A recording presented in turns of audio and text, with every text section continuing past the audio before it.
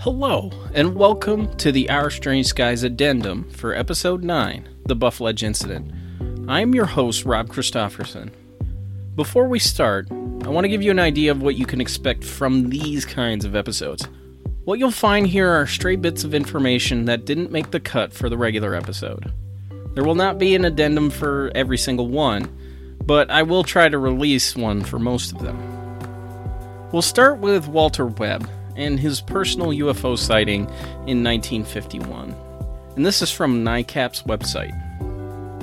That summer, I was a nature counselor at Camp Big Silver, the Toledo, Ohio Boys Club camp on the shores of Silver Lake in southern Michigan, 3 miles south of Pinckney. It was a clear, moonless night. I had been showing 2 boys various celestial objects through my 3.5-inch reflecting telescope and pointing out constellations. The time was around 11 p.m., or midnight. Suddenly, I noticed a glowing yellow or yellowish-red light moving in an undulating path, but on a straight course, over the hills south of Silver Lake. As the object traveled slowly westward in this peculiar manner, the 3 of us watched in fascination. It was at such a low elevation that its regular wave-like course caused it to dip behind the hills a few times. At first, I frankly didn't realize that I might be seeing anything unusual, and thought the object was a plain light. But something was disturbing about the flight path, and by the time it dawned on me that planes don't fly on wavy paths, the thing was about to vanish for good behind trees in the foreground. I swung the telescope toward the hills, but it was too late. I had seen something strange in the sky that I could not explain. No known object I could think of followed a path like that. The remote possibility of that UFO might have been the reflection of a moving ground light from a rippling inversion layer was quickly rejected. An inversion reflection would appear as a hazy spot of light in the sky, much reduced in brightness when compared to its original light source. My UFO appeared to be a bright, glowing object, moving in a regular wavy pattern. It is impossible for an inversion layer to produce a smooth, rhythmic reflection. A turbulent, rippling layer of air would be required, and such a condition would not be capable of producing any image at all. One thing I can't impress upon you enough is just how extensively Webb investigated this case. He sought out weather data, which is presented in the book. If you can track down a copy of UFO Encounter at Buffledge, all the associated data is in that book. He visited the camp on several locations, and he reached out to as many eyewitnesses as he could. He examined case reports from 1968, and what he noted was that 68 was a UFO flap year, meaning that there was a sudden, unexplained increase in UFO sighting reports. The flap was concentrated in South America, in particular Argentina, as well as Spain and Quebec. There were 19 reported cases of alien abduction. One that stuck out to him was the abduction of Grace Berner. Berner was a 38-year-old woman who lived alone in a converted bus.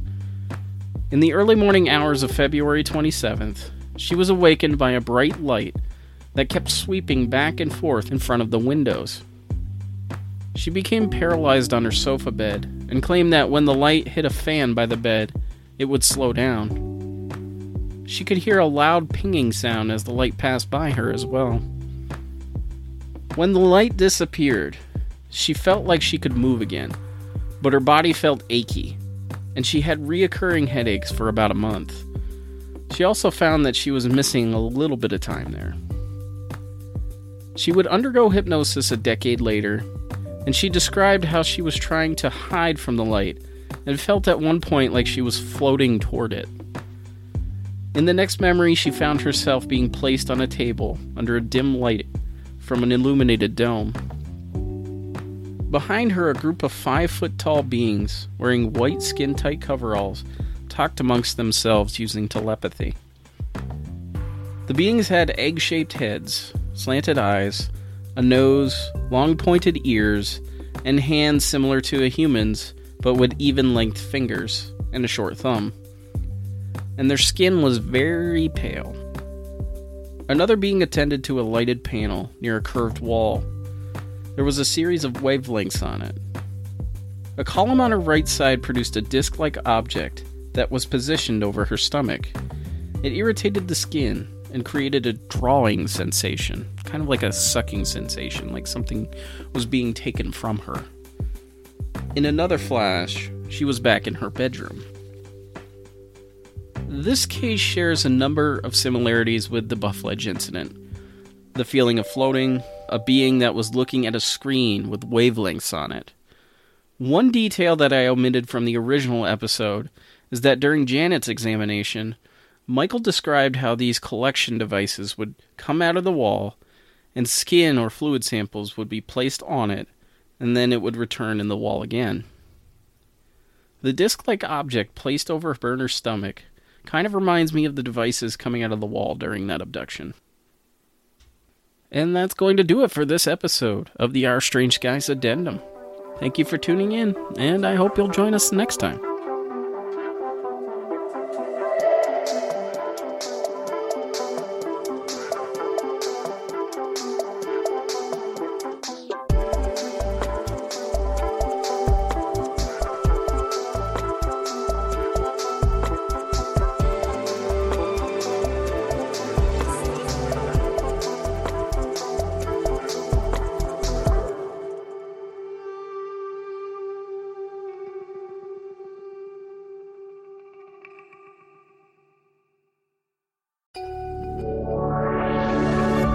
Duvid Media.